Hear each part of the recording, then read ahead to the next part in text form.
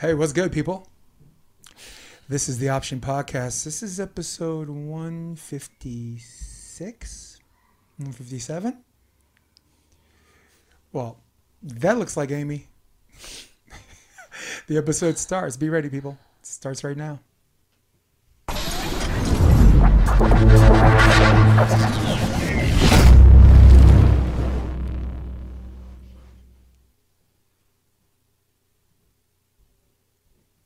All right, people, you have asked and asked, and with me, ask you shall receive, because I've got to give the people what they want.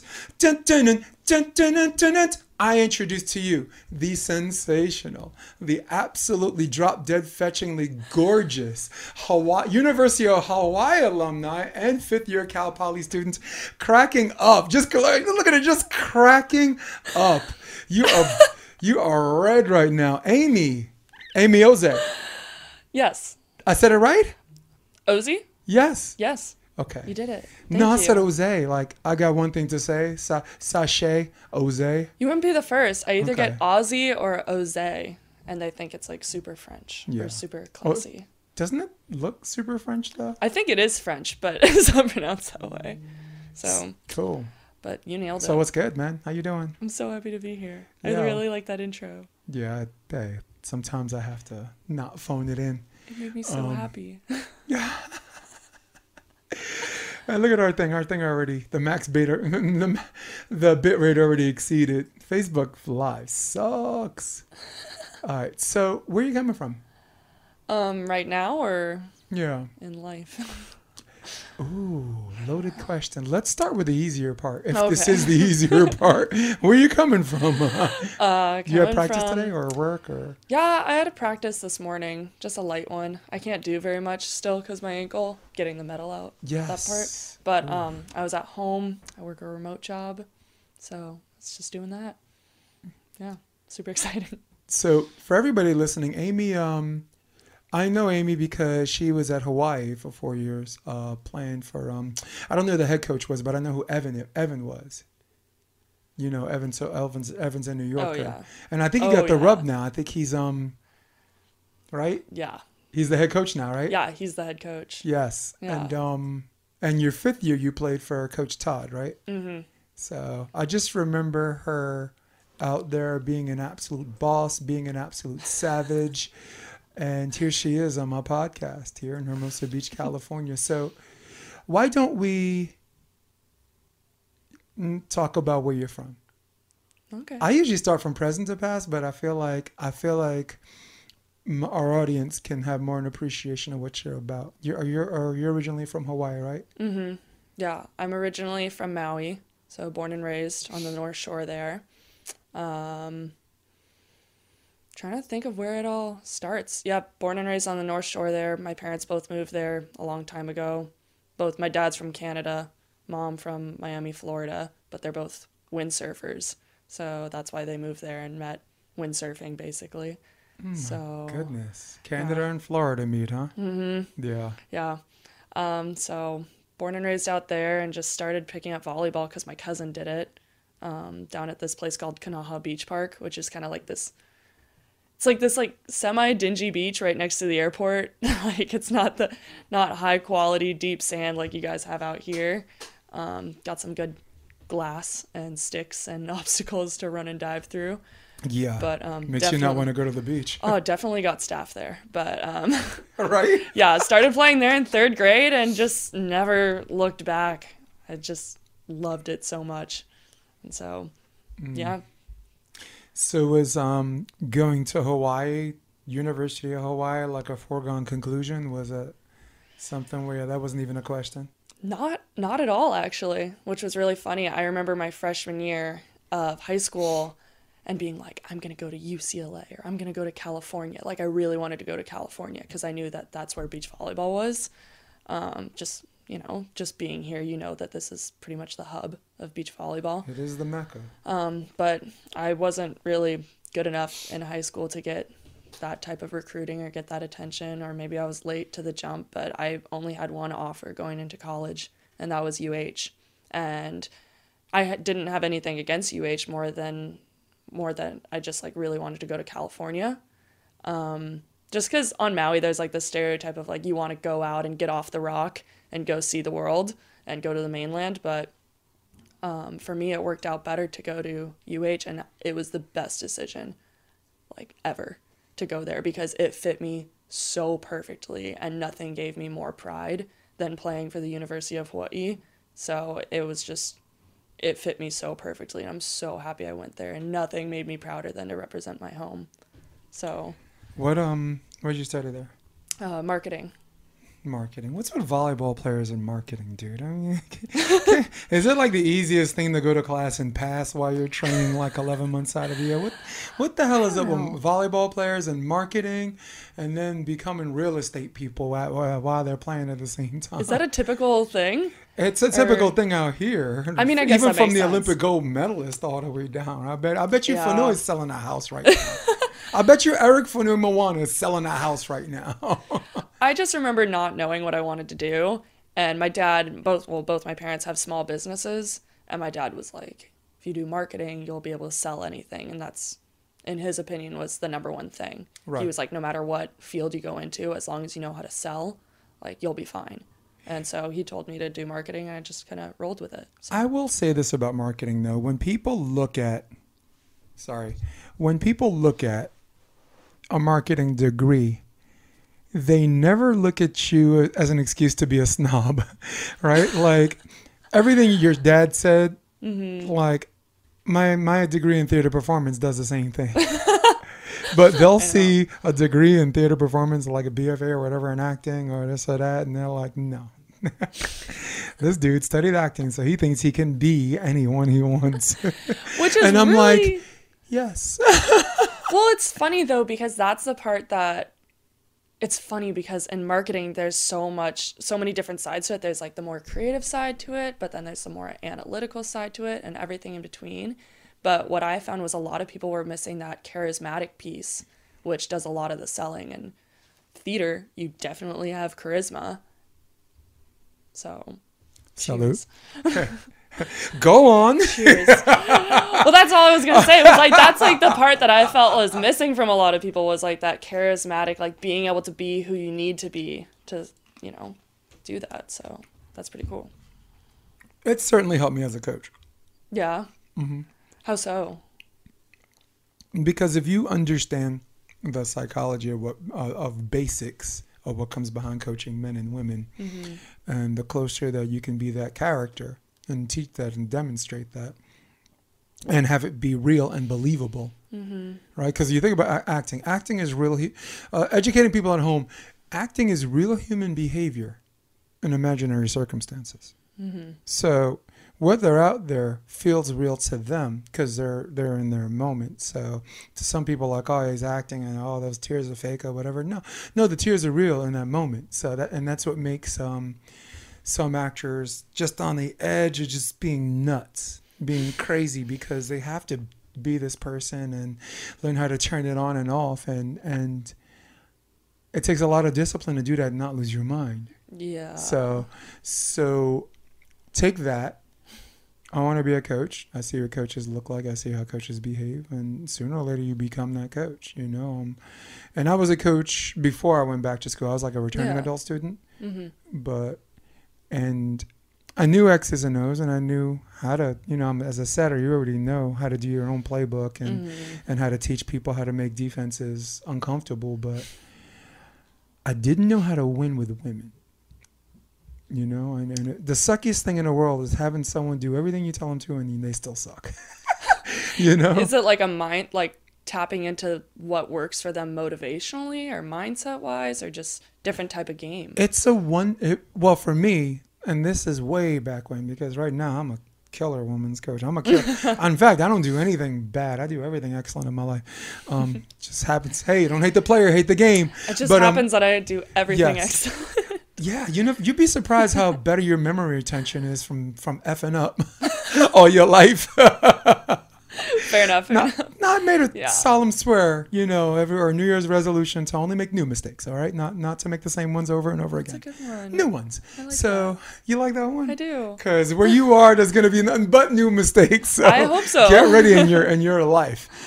But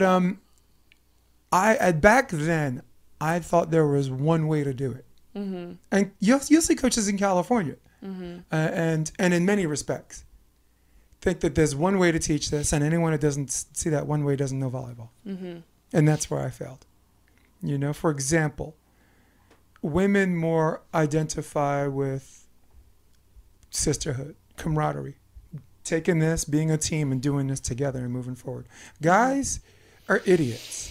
You can call someone a butthole, whatever, and this and that, and he'll follow that leader. One or two people will step up, take leadership, and they'll just follow that leader. Mm-hmm. So if you try to coach women the same way you coach men, on a general level, because there's a bunch of girls out there from Europe, that were coached by dudes, and they're not committed to a place with padded walls. Mm-hmm. And if they got through that, you can coach them any way you want. Mm-hmm. But it was where I was failing as a women's coach. Yeah.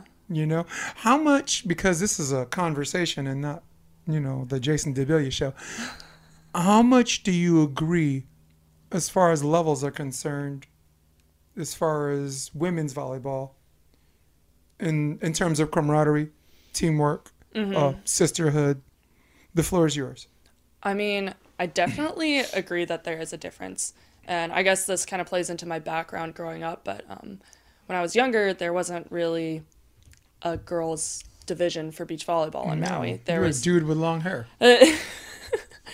I mean, yeah, well, there was my high school team that played indoor club on Maui. Me and my best friend actually went and played club on Oahu. So we'd fly over every other weekend to play with the team. But as far as beach volleyball went, there wasn't really high school girls. And so I played with the men's group since 14 or 15. I played with a men's group. And so originally, when I started, it was a lot of tears, guys storming off and smoking weed in the forest or something. I beat this one guy and he broke a table. It started off really rough, and obviously I was the worst one in the group. But as I grew older and as I got better, I was used to playing with guys. And so when I went to UH, I'd jump on the court and they'd be like, "You got it," and smack my butt, and I'm like, "Get the fuck up." We're allowed to swear on this, right? Yes. Okay. I figured. But see, new mistakes. But well, it's not. Yeah. No, fuck that. It's not a mistake, all right? But see, I said it with you. Yeah, Hold on, wait. Fuck that. Let's just timestamp this. 13 minutes. Go ahead. Okay, cool. No, but girls would be like, "You can do it," and I'd be like, "I don't need your pity cheers. What is this?" Yeah. And I took it so the wrong way, because I'm used to guys being if they say you can do it, it means they really don't believe that you're gonna be able to do it. They're they don't do that. It's just high five when you get the kill, and if you mess up, it's an angry grunt. So that's what I was used to. So when I got onto UH, it was totally different, having that shift of everyone cheering everyone on, talking about that camaraderie that you're talking about. Right. I had to make that shift of oh wait, they're actually cheering for me. That's real. This is cool. This is nice. Having that support. And yeah, so that's my experience with that. And so I would agree with that. It seems like guys are a little bit more do your job. We're idiots. Just say guys are idiots. We're idiots. You can treat us however you want, and if anyone's too sensitive, they identify with being feminine, and no matter how much times have changed, right? No guy wants to be thought of as weak someone. Yes, because we associate feminine with weak. Guys, it's an involuntary reflex. Yeah. That's how we were raised, right? Mm-hmm. And that was the surrounding you around, so you can, which something you, if not understand, identify. Or you kind of see that, even if you don't agree, you see it. Well, it's the same thing. It's if I jumped on the court with 3 guys and I started crying because my partner was being a dick to me, go home to your mother. Then it's you shouldn't be here. Yeah. Then you should leave. If this is too tough for you, right? Yeah. If this that's is the too line. hard, if this is too hard for you. And even to the point where I'm standing on the sideline in serve receive because my partner is just fed up, and this was when I was 14 or 15, and it's if you're gonna cry or if you can't handle this, go home, because you don't see any of these other guys crying, or you don't see anyone else having a hard time, or at least expressing it. And if they do express it, it's aggressive. Yeah. You know, not in like a fight way, but in like a But that was march off. yeah, but echoing off what you said, that was the biggest coaching demon I had to conquer. I've been coaching 22 years, right? But and again, you're going to find plenty of players who turn into coaches, and they're rarely, if ever, going to hurt your game. There's just how many levels, at what level can they help? Do they help this much? Do they help that much, right? You got, maybe I could name names, right? You got John Mayer, who I think is the best coach in the NCAA. But how much are you, as far as allowing him to help you, and as far as how much he can help you, what level? Yeah. Right? Do people already come in to USC believing in Dane more than they believe in John Mayer? Right? I feel like no matter what the coach or what level the coach is at, you'll always be able to grab your 2 cents from them. Yeah. So. Think about you went to Cal Poly your graduate year, right? We were going to get into that, but we could jump. We could jump back and forth, right? Yeah. There's a whole different skill set and a philosophy you're going to learn from him that you're not going to learn from Evan and whatever, right? So Todd's different. Also one of my favorite coaches. If I had to do like a favorite coach for each conference, I would say Big West. Love me some Evan, but I like Todd better. WCC. Love me some Marcio Sacoli, and not to mention the coaching staff that St. Mary's has. Those people are savages. But John Mayer's my guy. I was also his assistant for 2 years. That's why I met you. You were on the team in 2018, right? At UH, yes. Yeah, we went there. We got 5-0'd. But we'll explain. We'll talk about that later. No, but we'll talk about the magic powers that Hawaii has at home games in a minute. All right? We ain't, no. we're not getting away from that. So WCC's, I'll go John Mayer. Yeah. Because I think he's the best coach in NCAA. Big West, got to ring out Jeff Alzina, Santa Clara. He was Stein's assistant. He was also Stein's coach when Stein played in the Olympics. Oh, wow. He's one of the top 3 coaches in the world. But people are with like labels. Santa Clara, are you kidding? No, I'm not kidding. That's serious business. Southern region, I go Russell Brock. I love LSU though. My Israeli guy from Tulane is really good. The East, nobody. I had my boy Justin Stack was at Coastal Carolina before like a year. When they got rid of him, I'm like, I'm not interested in anything any of you have to say if you got rid of that dude. So let's talk about Hawaii 5-0. The Hawaii magic at home games. So you've been to an indoor game, clearly. So I was a John Mayer 2018 and 2019. I left the beginning of 2019 to do color commentary, which is where I also met you because the Big West, Hawaii, was playing Cal Poly in 2019.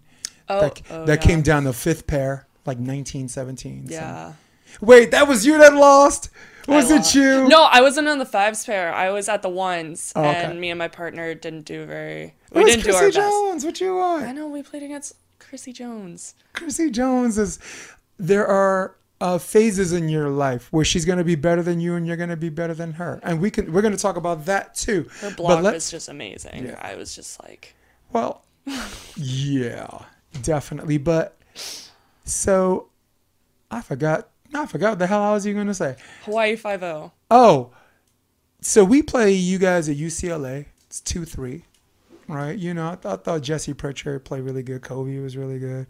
Our pair ones were more sacrificial lambs than at some point in the season. Who was your ones at that time? Bo was 5 and then moved up to 1. I remember Bo. It was Mac McKenzie. It was Savannah Slatery and Mac. And then it turned out, and then it was Sav and Bo. Okay, I do remember Bo. And I ain't trying to sound disrespectful, but I got to keep it real. We're just trying to win those 5 pairs, and if we, you know what I'm saying? If we put them in separate pairs, we're going to lose 3-2 against teams that we had a chance of beating, right? Okay. If we did that against Pepperdine, we wouldn't have won the WCCs. We had to go from the losers bracket, in fact, and we had to beat them not once but twice. Oh wow. So we go to Hawaii. It's not even close. We saw Hawaii lose to an indoor men's game. Same team plays in Hawaii, 3-0, right? We see Long Beach State play Hawaii.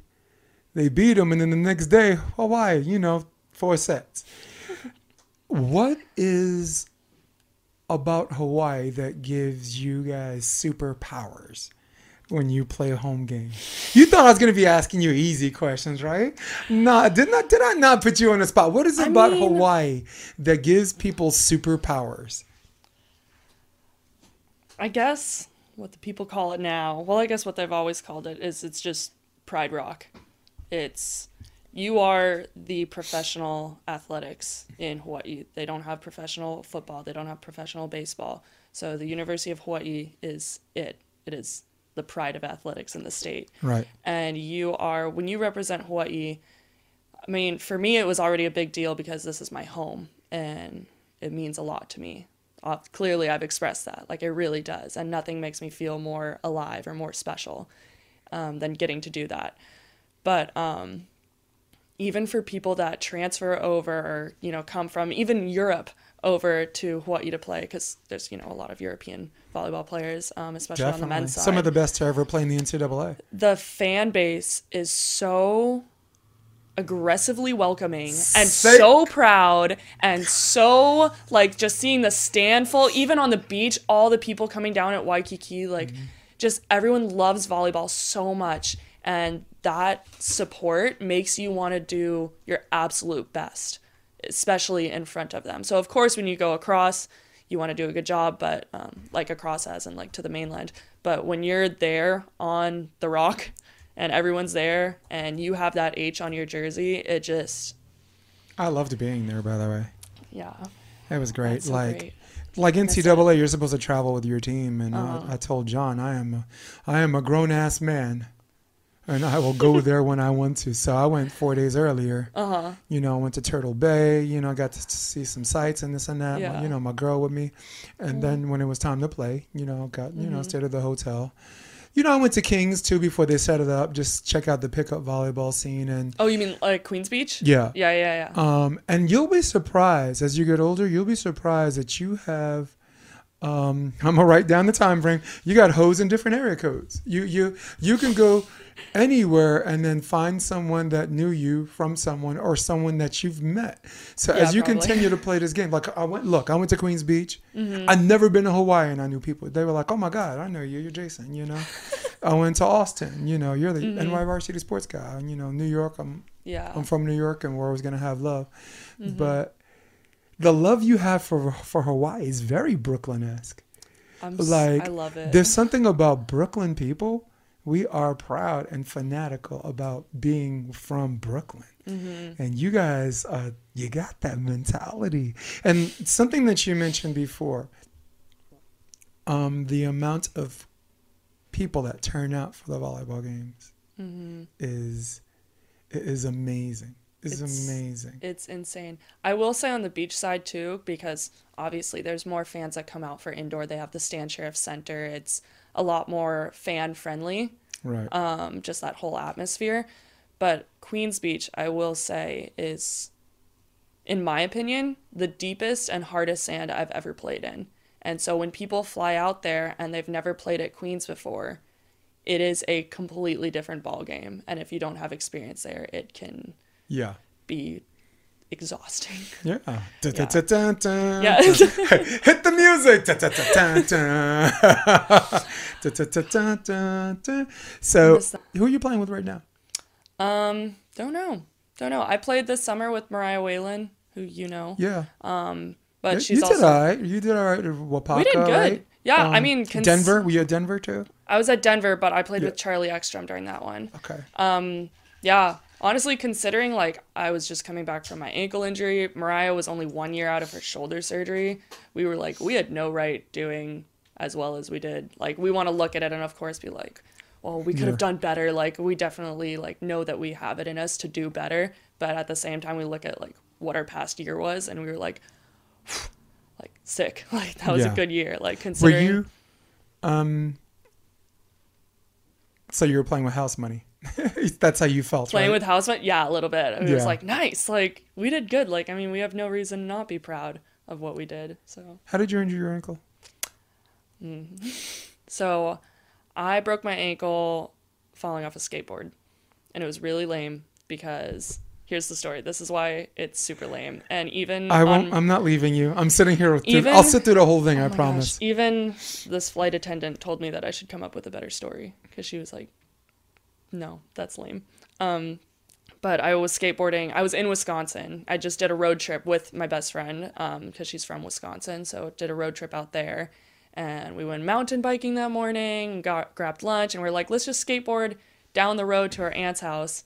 And she's wearing rollerblades. I'm on a skateboard. She's dragging me down to the neighbor's house. And we're like, oh, that was really fast. Ooh, sorry. That was really fast. Okay. Let's just go for another lap. And then we'll go into their house. And like 20 feet from the house, I just tried to push off the ground, put my foot on the back of the skateboard, was too far back, slid out from under me, tried to catch myself, all my body weight one way, ankle went, it was, like 90 degrees out. So scary psychologically. Yeah. Well, I looked down right as it happened and I was like, that's the bottom of my foot. You're like, that's not normal. And I was like, that's not normal. Yeah. So I ate it there. It was funny. It was her family reunion too. So like all these delightful Midwest people ran out and was like, what's wrong? Like, how can we help? Like, oh my gosh. And we called her dad. They were like, what happened? And we just watched the Conor McGregor fight, which I don't know if you remember when he broke with Dustin Poirier. When the third one. Yeah, when he effed his leg up. And so they were like, what happened? And we were like, I Conor McGregor'd it. Like, I Conor McGregor'd my ankle. And they were like, oh my God. As long as you're not yelling, Dr. Stoppage. Oh, it was so funny. Dr. Stoppage. Because Mariah's brother was like, I know what that means. And they were like, we gotta go. And so, that's how I broke my ankle. I fell off a skateboard and it was. But listen, now that you tell the story, it doesn't sound so dumb.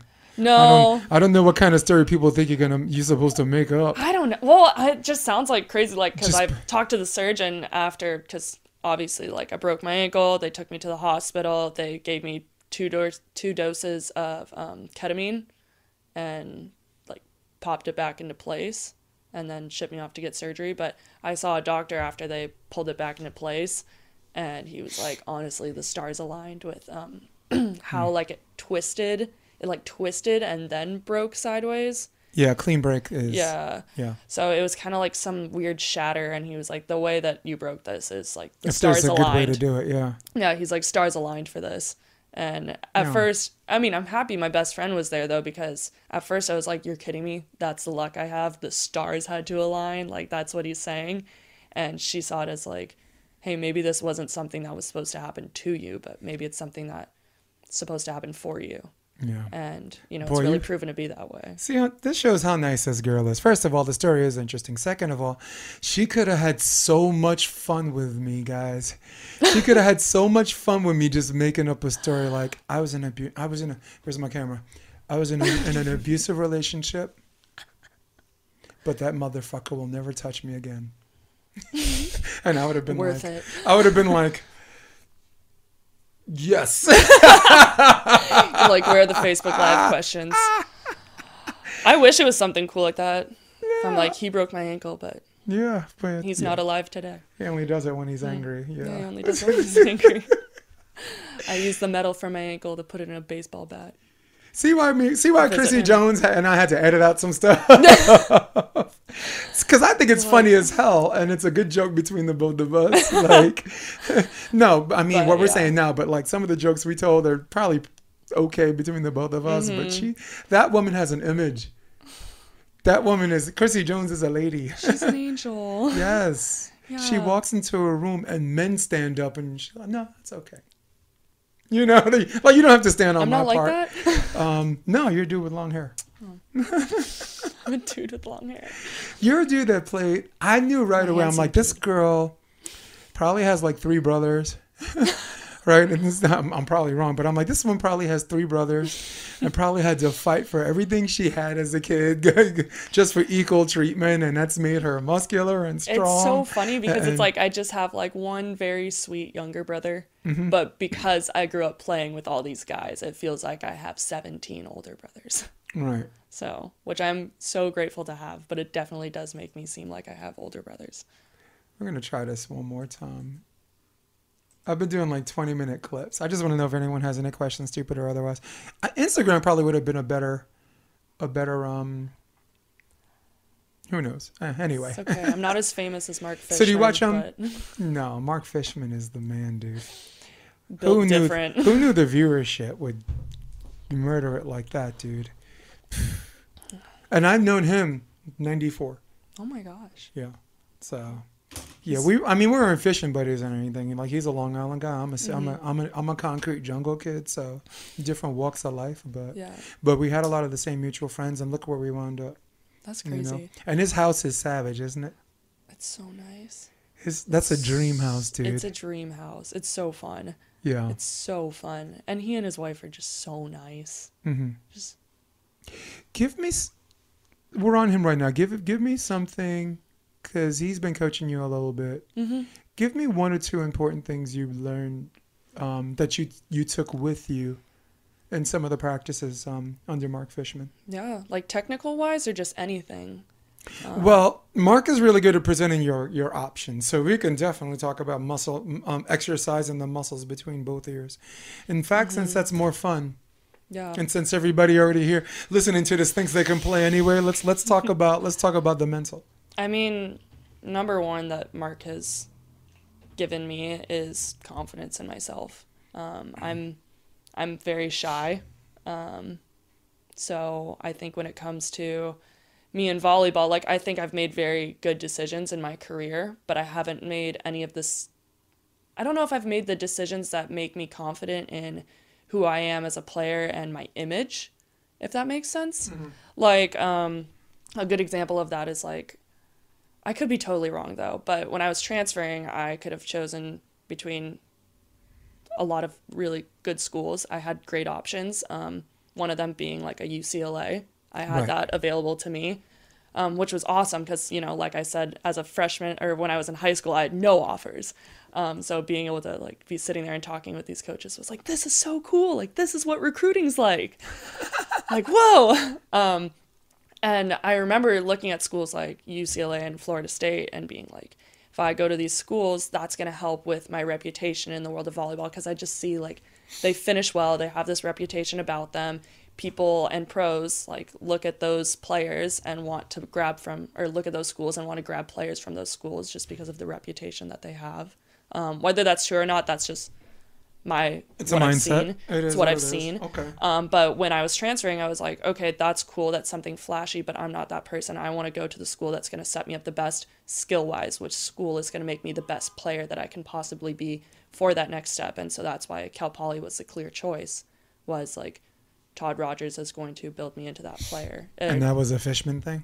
No, the Fishman part of it was like, that's where my head is at confidence-wise, is like, I'm really confident in my decisions. But as far as like the flashy reputation side of like believing in who I am, like when it comes to asking people, like asking for partners or stuff like that, like I'm not very I haven't been very confident in that, because I don't think that my reputation, I just don't really know where I'm at. But Mark has really helped me just be like, hey, like, you are a 6'1" defender, like, this is the future that I see for you, and I see it being very bright, and you need to believe in that, because if you don't believe in that, it's not going to happen. And you should believe in that with every bone in your body, because, like, if it's that obvious to me, it should be that obvious to you. Yeah. So he's helped me a lot, just confidence-wise, believing in myself. The way his mind works, I almost feel like he has to slow down just to have a regular conversation with people. I think the guy likes my company because, you know, look, there are brilliant people, and I don't like the way that word gets overused or whatever, but in the classic sense of the word, he's brilliant. He is brilliant. In the classic sense of the word, he's brilliant. I'm just an above average kid from Brooklyn. I think you're brilliant.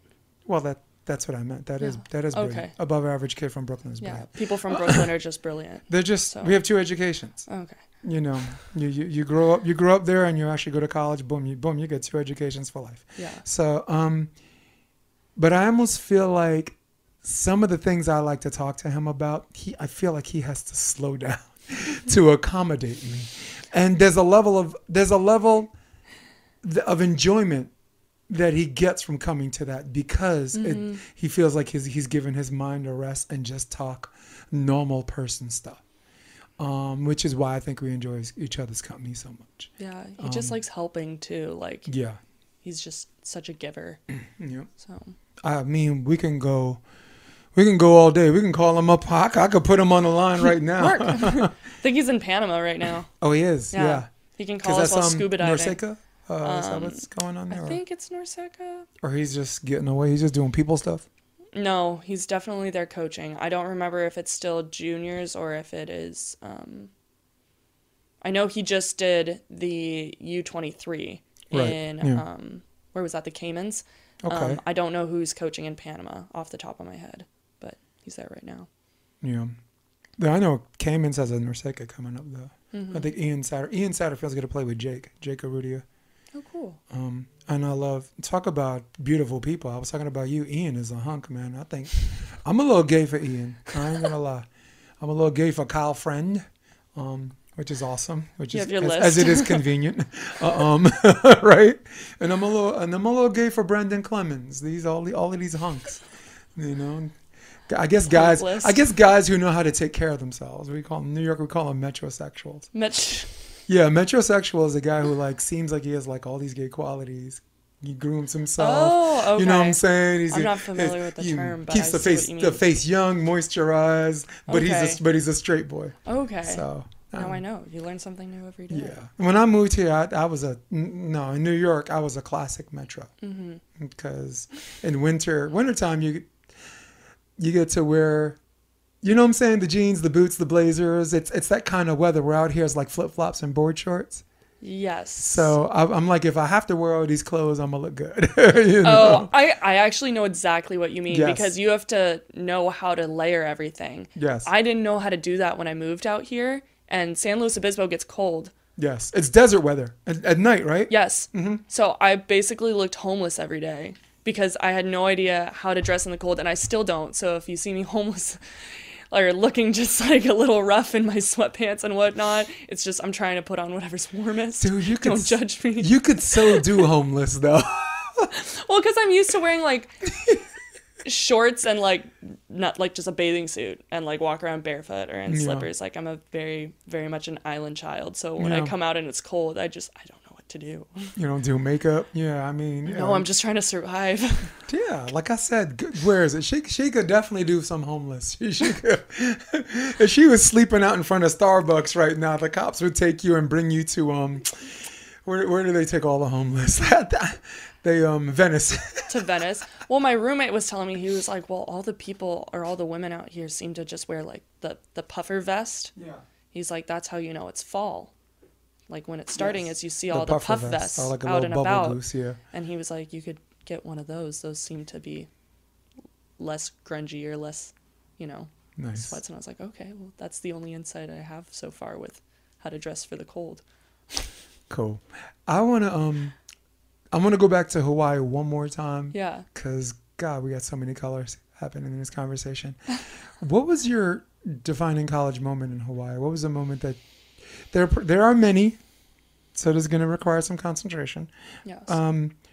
What was a moment that you thought was definingly cool that either made you believe that you can do this for real, or like, wow, that was my rock star moment. That's a moment I could look back and say, like if I ever tell a story about being at Hawaii or playing at Hawaii, that's the one I want to remember. Yeah. I have two. One where I won, one where I lost. My freshman year, and Jeff Hall was the coach, the head coach when I was there, and he would agree with this story. So my freshman year, he told me that I should redshirt. He was like, there's all these tall indoor girls that are crossing over, like you're smaller than them and a freshman, you should redshirt. And he was like, and then you could probably get your master's because, 5 years of eligibility. And I was like, no. I was like, I really don't want to do that. I don't want to get my master's. I don't want to be in school that long, which is ironic because I ended up getting my master's and I had to. No, but at that time you're like, the hell with this school thing, man. I was like, no, like I don't want to do that. And I was like, thank you for name dropping everyone's full name, like first and last. Thank you. I understand that they're older and they're bigger than me, but I don't want to do that. And he was like, okay, you're not going to break the lineup. And I was like, okay, we'll see. And I ended up breaking the lineup. I was at the fives. Well, I guess technically I was at the fours. Then my partner got injured. So I dropped out of the lineup, then back to the five with a different partner. And at the end of the season, we were at NCAAs. I was playing, me and my partner, and our team was doing really well. We made it through Friday. We made it through Saturday. Or no, well, end of Saturday was against Florida State, and we had to win against Florida State to make it to championship Sunday. And it was 2-2, came down to the fives court. So it came down to me and my partner. In the third set, final score was 27-25. Whoa. And Nice. yeah, and my partner was a junior, I think, actually at that time, and she was actually one of the team captains. It was really funny. Beginning of the year, I like broke her toe in like a soccer conditioning drill, so I thought she hated me, which is really funny. But then we ended up being partners. I hate you just listening to that story. No, I'm kidding. Her toe was swollen. She was like, "Yeah, I can't fit it into a shoe," and I was like, "Oh my gosh, she's gonna kill me." But we ended up playing together. But we ended up winning that game, and that was a huge moment. And honestly, Evan refers back to it as the most historical point in UH beach volleyball history. Was winning that game 27-25, and it just made me feel like electric. Like, it was just so cool being in that environment, seeing all the Florida State fans doing all like this thing all around too, and like my team staring at me, cheering me on. Like, it just makes you feel so supported, so powerful, and you're so gassed. Like, I remember being to my partner, like, I walked back to the end line ready to do my jump topspin, which I've been doing all tournament, and I was like, Hannah, let's finish this. I need to sit down. But it was fun. It was fun, and that was like a really big moment, being like this is really cool, and I live for this feeling, being in this, I don't know, just the competitive environment. It's who you are. Was really cool. So here I am. And then Amy, that's who you are. Yeah. That's what you're about. And I love it. And it's special. Yeah. And it's special. And it really made me feel good, like knowing like all the work I had put in, like I'd prepared for that moment. I had prepared for that, and I felt prepared, and I felt confident in that moment because I know I've done all the work. But the second defining moment was actually a loss, and it was in 2019. And it was me and my partner, Emily, who is actually playing on the Canadian national team right now. And it was my first year as a full-time defender. We were playing UCLA, and I think it was the first round of NCAAs, and it 2-2 came down to our court. We were playing the McNamara twins, and it was third set. They ended up winning 18-16 in the third set. And what that game taught me was, you know, we had almost taken down the number one seed. It came down to a battle that was that close. There was a call that apparently was in the wrong direction, that the ref didn't go down and check, or, you know, that happens. There's always something like that. Yeah, it almost seems like there's always something like that. But that game made me believe that I belong there, because here are two players, the McNamara twins, that I respect a ton, and they're known for how good they are as a team, and they did a phenomenal job in the NCAA. My partner she was just a unit. She's 6'4", like just amazing player. And there I was, and going into the match, you know, I really felt like, okay, like I'm the weak link here. Like, I just felt that way because of the reputation that they had and how good my partner was. And being there in that battle and playing the way that I did, I was like I belong here. Like, there's no reason for me to keep doubting myself. Because the whole season playing with my partner, I was like, I'm sorry, because her partner the year before, not the year before, but a couple years before, was Katie Spieler, who is obviously, like, her defense is just, like, so good. And here was my first year of defense, and I remember the whole season up until that point being like, Emily, I'm sorry, like, my defense isn't like Katie. Like, I'm trying my hardest. It's getting there.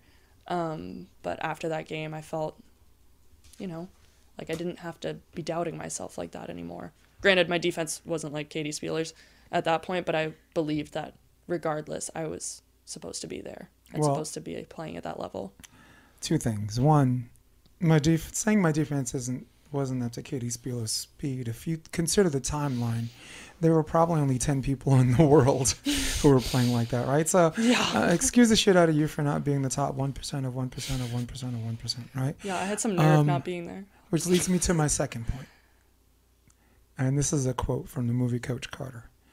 Your deepest fear is not that you're inadequate, but more powerful beyond your imagination. Which is insane that you just said that, because you know what gave me the confidence for the next day? Coach Carter. Was my coach from back home, back from Maui, Scott Zuko, sending me that exact quote.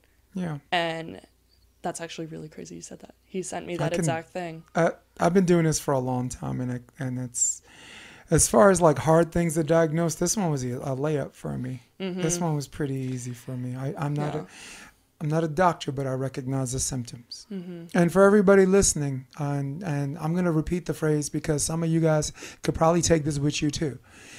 Your deepest fear is not that you're inadequate, but more powerful beyond measure or beyond imagination. I'm paraphrasing, of course. Probably most likely butchering the hell out of it, right? Yeah. No, but it's true though. Yeah. But guess what? That's an evolution. Mm-hmm. And maybe a lot of that's behind you. Maybe all of it's behind you. Maybe in its entirety, it will never be behind you. Mm-hmm. Maybe it's a devil on your shoulder you have to look at and say, okay, that's you, and life goes on. Mm-hmm. All right. There's something else I want to share with you. Okay. All right. And I've said this on previous episodes, but it bears parroting. So you watch mixed martial arts, Chael Sonnen.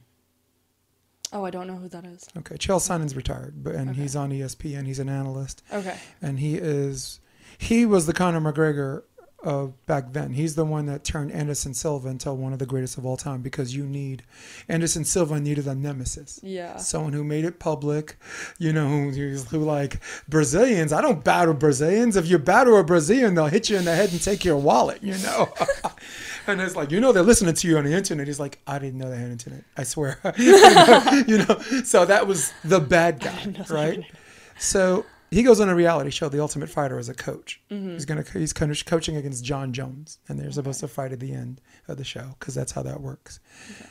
And he said, they say losing is not an option. I think that's absolutely ridiculous. Losing is an option. Losing is the most readily available option all the time. Always there when you need it. Hot 97 rhyme ready. So us as coaches, we have to remind players two very, very important things if they're in this moment, or if the moment seems too big, and if you need a moment, you need a drink of water, or don't talk to me, whatever. And Natalie Miskowski had to conquer this. So it's very interesting that we mentioned it before. One, the other team's feeling the same thing. No matter how good you think they are, they're feeling the same thing you are. No matter what comes of their pedigree. And two, it's normal. As coaches, we have to make sure that they acknowledge that it's real, but at the same time, not unnatural. Mm-hmm. Right? You broke your ankle. That's real.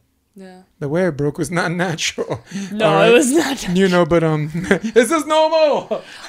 Come here. But oh my gosh. So the one thing I can take, you could take this as a player, because I'm not talking coach to coach. Fishman, I'm talking. Mm-hmm. We're having a different conversation. Yeah. It's normal. Yeah. And don't put yourself in this category where it's only happening to you because you'll hide it because you see it as a sign of weakness. And men have this 10 times more than women. 10, 15 times more than women. That's a low number. 15 times more, 10 times more. We have this problem significantly more than women do. So the more you treat it like it's an abnormal thing, the more you try to hide it. And the more you try to hide it, the more you don't have a self-diagnosis that allows you to self-correct. Or as a coach who's trying to help you, will miss it. Because you have a strong face. You don't just have a strong body. You're not just this hot girl that works out. You have a strong face. And you did a really good job opening up to me and talking about like the Hawaii story. But you have when you put on that face, sometimes like Fishman had to, Fishman knows you because he's worked with you. Someone would have to work with you for quite some time to see that. Evan, Yeah. I'm sure sees it. Evan's really, really good with that stuff. Yeah. And I'm not speaking highly. I'm like I like that guy a lot. I'm not even sure if I like that guy a lot. I like him some. And in New York, I couldn't stand him, but I love what he's doing out, dude. I love what he's doing out there. And as far as deserving is concerned, you know what I mean? Yes. So, well, just no one cares more about that program than Evan. Like, just, and maybe I'm wrong, but no one expresses it as much as he does either. But he loves that program so much. So I'm so happy he got that. Yeah, he deserves absolutely. it. He deserves it. He deserves it. Yeah. And I, as an active indoor player, I've always run into him because in New York, we would use a beach to cross train. We'd go to Central Park, no wind, no sun, and Evan would be out there. He'll play with like a Marty Velasco, who's from, former Gaucho. And his shot game was fierce. He'd like qualify for the draw, play like Karch Karai and Lambert. And first game would be like 24-22 because it takes a whole game for them to crack the code of what this guy's doing. And clean shots on Karch. Wow. And it really, really had everything to do with his ability to take care of first hit. As long as he took care of first hit, he would look forward. And once he looked forward, it was 100% concentration on the ball, and you could see everything in his peripherals. He wasn't one of these guys that was doing this or this or this, And I couldn't touch anything. I mean, I'm playing behind a big evil dude, a 6'5" guy. So I'm the one that had to deal with him. And I'm like, but even when I blocked, I said, switch, I'll block. Even somebody sets that are tight. I'm like, I'm just gonna touch it first. He'll pull his gun first, and I'm like, I'm gonna wait. And then he'll wait. So just a very smart guy, and he's always had my respect. I had issues with that dude. And when he saw me in California, his attitude, I'm sure his attitude was like, he didn't know me then. Why should he know me now? But now, when we see what both of us are doing for this sport and how much we care about the sport, because you talked about caring, I'll bring me too. So love that dude. And as far as deserving is concerned, he deserves it. Yeah. He deserves it. So, back to volleyball a little bit. Yeah. Yeah. I'm gonna cry in a minute. Like big crocodile tears. I love this sport, dude. Well, I mean, I'm happy that you're sharing how much you care about this sport. I mean, I knew you did, but like that's something that I think is so special and should be expressed because it's really cool. Well, sharing is important because sometimes that enthusiasm works against some people. It creates a narcissism. They care so much that they think that they're the only one that doesn't. And if someone comes along who thinks they know the same thing, then all of a sudden that creates ridiculous, unnecessary heat, Yeah, I didn't ever actually think about it on that side. I thought you were going to say cared so much that they just like cried, like if they lost. I was like, well, there's that too. Because I've leaned on that direction a little bit more. I was talking about enthusiasm. Well, there's two things. There's enthusiasm that works against you, and there's enthusiasm that creates narcissism. Oh, right? yeah. So enthusiasm that works against you, you want to be the greatest player in the history of Hawaii, right? It works against you if it's on the court because you're not out there playing. You're not out there trying to. You're not out there being. You're out there trying to be instead of out there being. Since we're in the podcast, I'll tell you a story. Theater, right? Lauren Bacall, black and white film actress. I knew her and I met her. And I had to do a term paper on her. And since I knew her, she gave me the interview, the 5-question interview. And she spoke of a lady. I don't think it was her. And bear with me on this one. She wasn't speaking about herself, but someone else that had to do like 100 shows on Broadway. And the first 5 shows, there's a way that she asked for the sugar for her tea that like made everybody laugh. And then she noticed people started to laugh. So for the next 90 episodes, she tried to play to that. And nobody laughed. And then the last 5 episodes, everybody started laughing again. And when they asked her, what did you do? She said, I asked for the sugar and not the laugh. And that's what it takes to get rid of a lot of that enthusiasm that works against some people. Ask for the sugar, not the laugh. Don't be out there trying to be, just be. Trust and train. Yeah, that's what my coach used to say growing up. He was like, he said kind of a similar thing. He's like, don't just like, boom, make spaghetti. Like, you have to get the pasta. You have to focus on the meatballs. You have to make the sauce. Like, it's about the process of it. Yeah. And like you said, being in that process and just being versus just wanting to just boom, beat that. Yeah. So yes. And I think when people cross over or make two things seem the same, the goal and your expectations, goal and expectations are two different things. They sound the same. But when people make their goal their expectation, they're not concentrating on the goal. Yeah. Right? Theater, right? My expectation is it's going to be a great show. My goal is to make it about my scene partner. You know what I'm saying? There's a girl. I want her, or I want her back, and I'm just trying, and I'm just in there and I'm working. Yeah. And what comes out of that is a great performance. Yeah. But if you're That's in really there, cool. but if you're like, but if you come in there like I'm going to wow this audience by this scene because the lines kind of take care of itself. If you're talented, you can get away with that, but it's not sustainable. How long is that you're going to last, right? So, Yeah. But then there's enthusiasm that creates narcissism. Narcissism gets a bad rap, but I'm gonna beat it up. There's a particular player. Let's just say Delaney Merriweather, right? Knutson. I'll just name names. When I met her at Pepperdine, LMU, right? I'm a director of operations, right? So John, hired me to coach the coaches and do coaches feedback or whatever, but he said I wasn't allowed to coach the players. Okay. But he did say there are some things you can say that are permissible. Okay. Great shot or this or that. So I'm like, good shot. Hey, good stuff. Stuff like that. That's not coaching. Super generic. Right? Yeah. But it skirts the line, but it doesn't cross it. Yeah. So she comes up to me, and I don't know this woman from a can of paint. She, you can't do that. I'm like, I can't do what? She says, you're not allowed to coach. She says, you're not listed as a coach. And I'm like, I'm sorry, who are you? Who are you? And she's like, I'm the assistant coach at Pepperdine. And I'm like, assistant coach, you said. Okay, got it. And I just walked away because that was my way of letting her know I don't talk to seconds, right? But when I met her, she just rubbed me the wrong way. She had this thing like me not knowing who she was, and offended her very nature.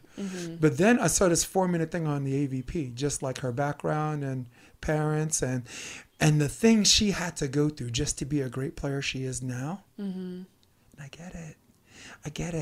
This whole notion that someone comes along and thinks that they can disrespect your sport is offensive. It's offensive. I get it. And I get her. And I got her. And the last time I saw her, I actually snuck up on her and gave her a hug. It scared the living shit out of her.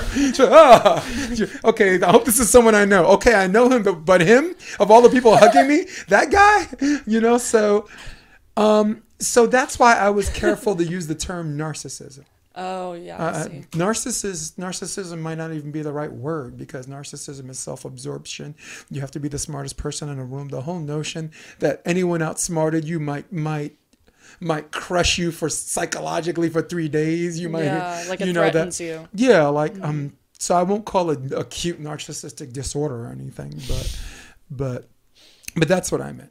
Okay. And look, in your career, you're going to run into those people too, and I wouldn't even worry about it if I were you, because you have this really good way of surrounding yourself with people that are like-minded. And that's why I was very, very excited to have you on the podcast. I'm not trying to pollute your brain. No. Well, you're one of those good people. I do say that it's something I genuinely am. You are. Yeah. That's something I actually realized about myself. That's something that I have pride in. I do surround myself with really good people. I'm really fortunate and really lucky, and they all inspire me and motivate me daily. So it is very nice. I know, I feel like I don't encounter people like that, or if I do, I'm just ooh, spicy, or I'm like, okay, yeah, what does this have to do with me? Well, I'm just I'm well, they must be going through something, or there's something in their life that made them act that way, and I'm not going to take it personally. It's something with them. And well, it's also almost everything you do in your life seems like it comes from a place of innocence. If you were in my situation, she probably wouldn't have done that to you. And the reason why that offended me is because she thought it was okay to do to me because she didn't know me. Yeah. And I'm like, you've been, I kind of look at people I've been doing this longer than you've lived, right? Well, that's the fun. Okay, that's such a fun position to be in, though. Yeah. It's I see that as something exciting where people are well, who are you? And you're well, actually, like, Yeah. I actually have some experience in this area. I've But dabbled. And they're like, oh, like. But you know what I hate about it, though? I hate it because when I moved here, a lot of Californians are big on the validation game. You know, what's your rating? What's this and this and that?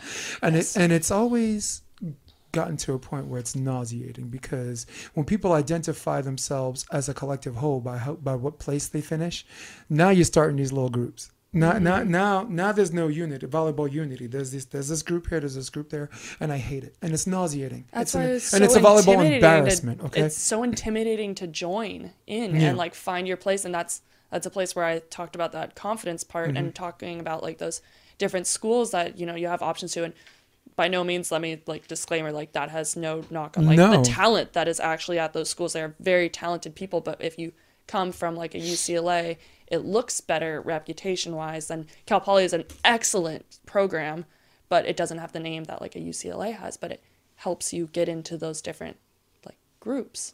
At least it seems that way, because you're so right. It is very much like, where did you finish? How many points do you have? Who Yeah. do you know? Well, the reason why I don't like getting caught up in that is because I despise it so much. I feel like if someone looks at me like that, I instinctively defend myself, and then I become what I despise. And now I feel bad, because I felt like even if I was right about me defending myself, I'm like this. I become what I despise. I become what I've criticized. Yeah. You know, and that's always been a big challenge for me in California, because to some people, like I've been here 6 years, and to some people I'm just like a fan with a Yankee hat, you know, and you as a human being, you'd like to think you're so much more. And me, even at I'm 52 years old, even at this age, I'm like, why am I getting caught up in these kid games? Why am I getting caught up in these kid games? Well, it's so easy I'm a to. grown ass man, you know, but it's not. Thank you. You just said it. It's very, very easy to. Well, because it's like, it's kind of human nature, I feel like, to be like, okay, here's, like, it almost, you see it as like a, hey, like, I deserve to be here, or like, hey, like, this system is like, like to stand up for yourself. But like the best, at least what I'm learning to do, or what I learned to do, because when I was younger, I came out and was like, hey, like, I want to be in this group, or like, I feel like I could be in this group, or I feel like I should be able to, that whole thing, and wanting to stand up for yourself.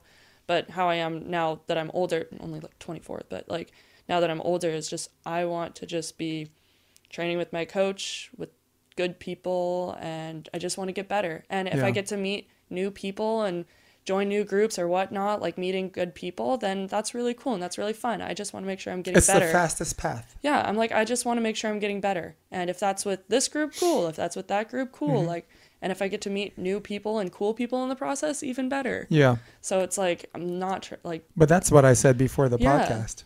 Remember before the podcast, I told you two things about California when I moved here. One, life's not fair. Yeah. Remember I told you that? But if you don't take that fat kicking and screaming, there's a huge pot of gold at the end. Yeah. You see it on the horizon. Your game. I mean, you've always been a decent player or a good player, but there's something about you, the way you're playing right now, that's going to give you success, because you took all the things you do well, and you're now creating something I call a constant pressure. Right? Can you serve an ace? Yes. But do you have the same kind of serve that is going to get you 6 points in a row with no ace? That's probably better, right? And you're going to get a kill, fine. Or do you have this thing where you're always metaphorically in their face, not letting up for an instant? Yeah. That's just getting these points in bunches that you don't see until you check the score. Even when you're having a bad game, you're like, oh, cool. I'm up 17-15. Didn't see that. And it's such a maturity thing I'm finding in the game, because, when you're younger, you want to make all the highlight plays. You have dreams of like chasing down this one ball, or digging this and then running up and blocking this, or like you think of the highlight plays. And now that I'm getting older, just more experienced in it, especially being a defender now, is I just want to do my job and be in the right place every time. Like, it's not about those highlight plays. Like, those highlight plays shouldn't even be created. If I'm in the right spot, they shouldn't happen.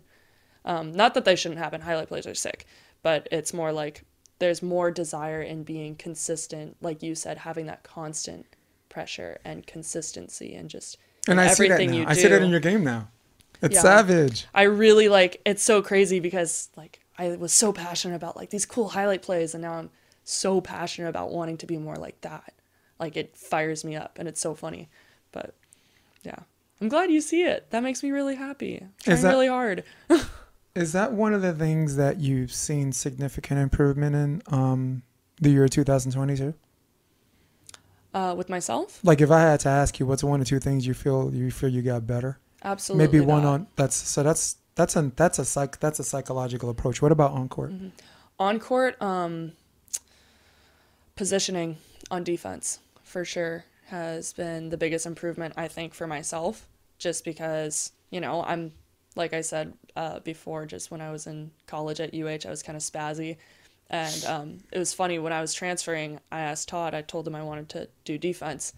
And instead of, you know, a lot of coaches being like, oh, yeah, like you can be a defender. Yeah, like you're great at this. Todd absolutely roasted me, especially on my positioning and jumping around. And now I'm getting a lot more comfortable being like obviously open in the pocket. Like I'm just more comfortable with the position instead of feeling like I need to move or fake or anything, because I was so jumpy before. And now I'm just calm and relaxed with my positioning. It's still not 100% there, but my positioning is a lot better. So that makes me happy on Cool. the court. Nice. Yeah. What about one or two things you want to show a little bit improvement on? Right now I'm working on my setting location. Okay. I have good hands, but my location can be a little wobbly. So setting. Defense is something I'm always working on, just because I don't have as much experience as a lot of the girls that have been playing defense their whole life. But it's something that's already getting better.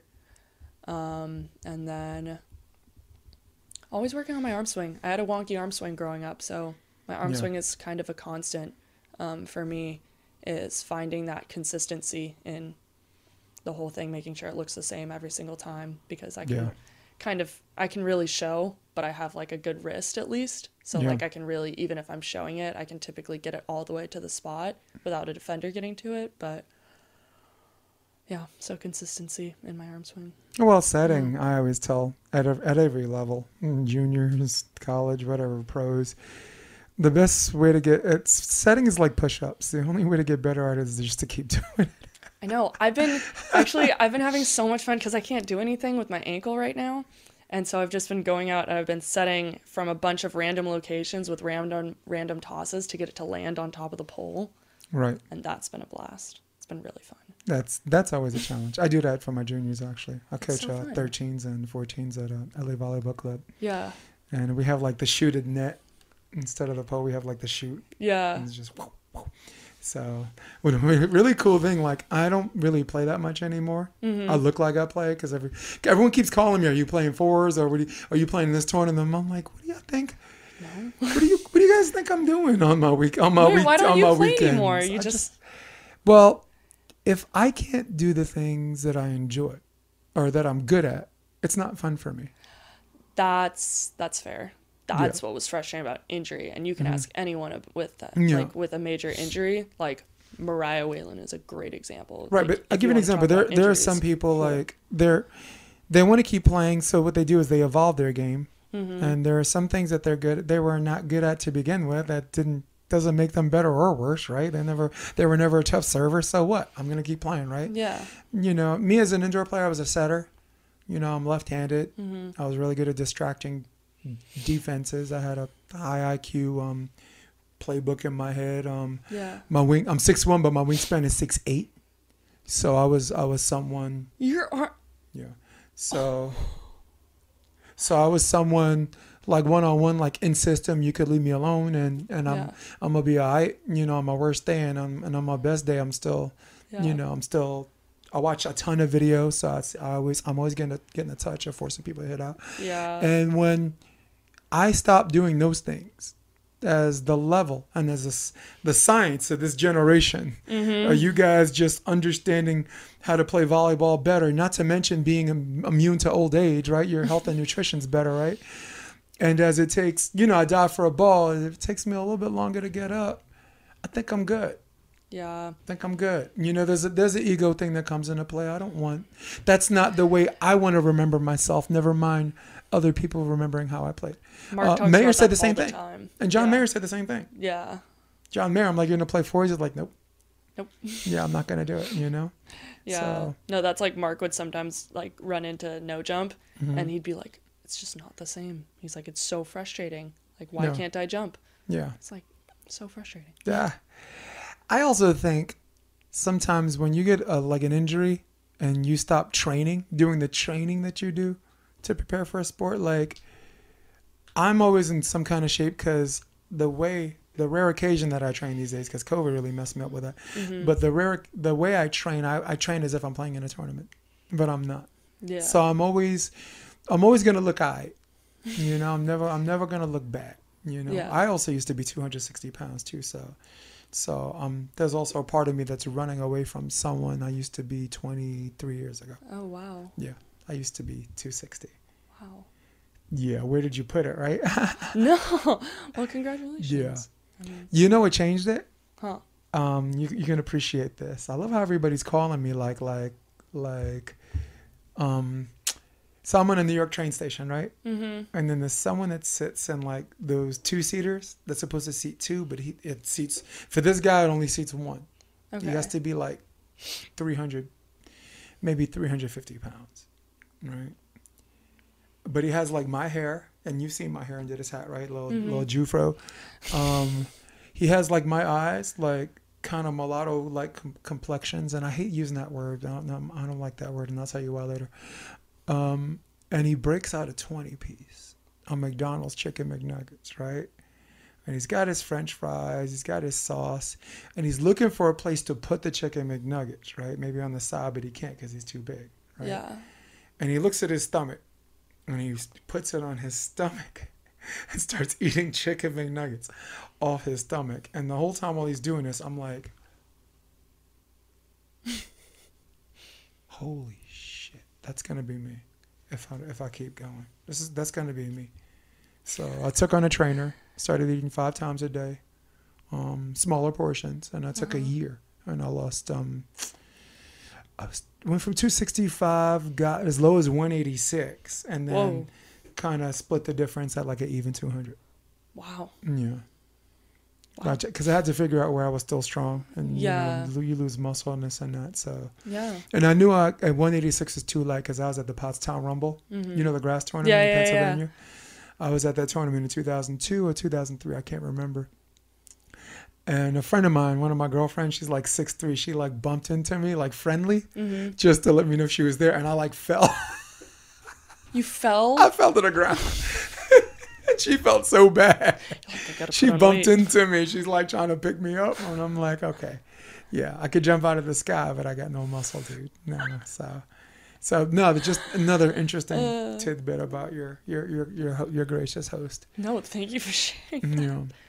Wow, that's So crazy. let's wrap up in a bit, but I want to leave with asking one more question for the group of girls who are following you, because you are part of the best. You are a member of the single best generation ever for volleyball period. Sarah Hughes and Kelly Clays kind of led this change and this evolution of women's beach volleyball, and the NCAA pretty much started that, right? Because when it became an NCAA sport, it became a business, and all of the club sizes have tripled. Though endless summer, we stayed 16 girls. Sarah Hughes leads this troop, and then you got Chrissy Jones, you know, the 2019 girls that basically sent a message to everyone ahead of them, your time's up. Yeah. And then 2021-22, you got Kristen Nussclo, Tina Gardina, Harvard Scholes, just this group of absolute savages, and you're part of that crew. So you are. And look, some people, they have instant success, and some people it's going to take a little time, but the people that it takes time is not a one-off. And when you get to where you got to go, it's there, and it's there to stay because you work so hard to get there. You ain't going to work so hard to get there just for a one-off, are you? So you got a 16-year-old, and she's going to ask you, what am I looking for as far as just when I turn 22, I want to be like you, and tell me what I should do. Wow. That makes me want to tear up. Dude, I think there were 5 times in this podcast both of us were we're about to stir up. Well, I think about that, and that's like that, like just that thought of like looking at like some younger girl like is something that keeps me going. Is I think about the kids, like I think about the kids from Hawaii, I think about the kids from Maui, or I think about the kids like from, I don't know, just like not from California. Like I think of the kids from like the middle of nowhere, like the kids that are late blooming or weren't seen by coach. Like I just think, or even the kids that are from California that want to do this and they're from this hub and they have all the resources. Like I just think of these young girls that want to do this, and it inspires me to keep doing it. Cause like I don't know, I was them, but I would honestly just tell them to just give it another day. Like, cause I think the reason why I am what I am, and I am the player I am, is I just never stopped. There were times and reasons where I probably could have, and there's always going to be reasons, but I just never did. And I don't know. And maybe it's just me. I have like my own like aggressive rules for like quitting with myself. It's not like a matter of like, if I have a good reason to quit, I totally can. Like if it's, you know, if I've got a new passion, or I pick family and like a relationship, like, or building a family, then like those are good reasons. But if it's because it's too hard, that's not a good reason for me. And so when I think of those kids, like sometimes it is too hard and it is okay to quit. But I would just say, if you want to get to this spot, like just keep going, give it one more day and give it your all. And sometimes you can't give it your all. Maybe like you're only at 50%, but give 100% of that 50% that you have. And make sure it's fun, because if people do it and it's not fun, then it's just no point. You have to have fun doing it. So I always tell people on and off the court, I always present them their options. In the middle of a game, maybe there's a line over, right? Line over or jumbo or whatever. Player takes one step, sees it. It's like, nah, I'm good. And then someone like me will come up and be like, so what percentage? What's the probability if you win? And then they're like 10%. I'm like, you can't give me 20? 20%? No. 10%? How about 15? What do you think? 15? 15? Can we give around 15%? 15% chance of getting that ball. Here's my second question. What percentage is it if you don't go at all? Yeah, 0. And that's how I feel about goal setting as well, at least with myself, is like, if you can't, and this took me a long time to do, because, you know, you have those doubts in your head and you have the doubts from so many people around you. But like for me to like sit here and say like, my goal is to go to the Olympics, and you have to be okay with being vulnerable saying that, because if you don't say that and if you don't set that goal, like you said, there's a 0% chance of it happening. Yeah. And so you see how that applies off the court and on the court as well? Mm-hmm. And as far as the whole fun thing is concerned, like, I'd like to be the coach that's all about showing them why it's fun and this and that. And I do that when I'm in a good mood. And sometimes I'm like, dude, I'm not going to show you why it's fun. Do that. And trust me, it's not a miserable process. Mm-hmm. Sometimes it is. Sometimes it is, because sometimes you have to accept that the worst thing that should ever happen to you should happen in practice. So this way, when a game comes, it doesn't feel like it's abnormal and you don't know what to do about that situation. So, I mean, that process is always going to be a little bit grueling, but even in the most grueling challenges is a level of fun. Like even in World War II, when bombs were blowing up, there's a bunch of people that are looking at fireworks and they're smiling. You know, until you hear someone scream medic, right? So. Oh, I was like, I am not getting this reference. That sounds terrible. And the show Band of Brothers. Okay, yeah. Like they were in Bastogne and they were just basically surrounded, because that's airborne. When you're 101st Airborne, of course you're going to be surrounded because you're landing and everyone's surrounding you, which is a weird concept, right? But they said there were so many bombs or like going off at night or whatever, they stopped and they were marveled by the fireworks effect of it. Mm-hmm. Totally realizing the imminent danger, but seeing something else other than a miserable place to be. Yeah. So, sorry, you guys come in. Yeah. You can go around. Use the other door. So, all right. So that's my cue that they want to have dinner. We should do this again. That'd be fun. We should do this again because volleyball, we can go. I could talk forever about volleyball. It's like for how long? You're like, dude, forever. Talk forever. I love it. Talk literally forever. I like how you said forever. Forever. So, is there an Insta handle? People want to get to know more about you. Maybe a partner saw you play, wants to train with you. Maybe there's a guy out there trying to get with you. Yeah. What is it? Amy_Ozee. Pretty simple. Do you want me to spell it out? No. Okay. Yeah, because it's going to be, the writing's going to be on the wall. Yeah. So, it's just Amy_Ozee. Actually, before we go, let's do a lightning round. Okay. I'm Want ready. to do a lightning round? Yeah. Shit, sorry. That and that. Okay, so we are ready. Let's put the scoreboard up. There it is. So let's see. I wrote down some questions. Okay, ready and go. Best conditioned partner you ever played with? What does best condition mean? Like best shape? Best physical shape. Mariah. Nice. The most angry person you ever played with? Ooh. You're like, I know this. I do know this. Shoot. Probably my freshman year partner, Hannah Zalopany, which she knows. She like punted a ball over the fence at practice once. Nice. But it's a good angry. The player you looked forward to playing the most? Playing against? Yes. Kristen Nuss. Yes. Go-to food? I have so many. I eat a lot of like ground chicken. Is that weird? No, it's not weird. Like scoring freeze or no freeze? I like the freeze. Lord of the Rings or Harry Potter? Lord of the Rings. Shakespeare or Martin Scorsese? Shakespeare. Favorite comedian? Daniel